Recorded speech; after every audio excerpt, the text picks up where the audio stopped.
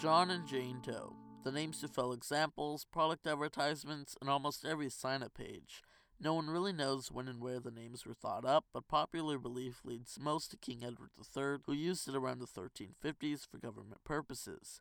Then later, the United Kingdom switched to John Smith or Joe Bloggs, as the United States stuck with John Doe.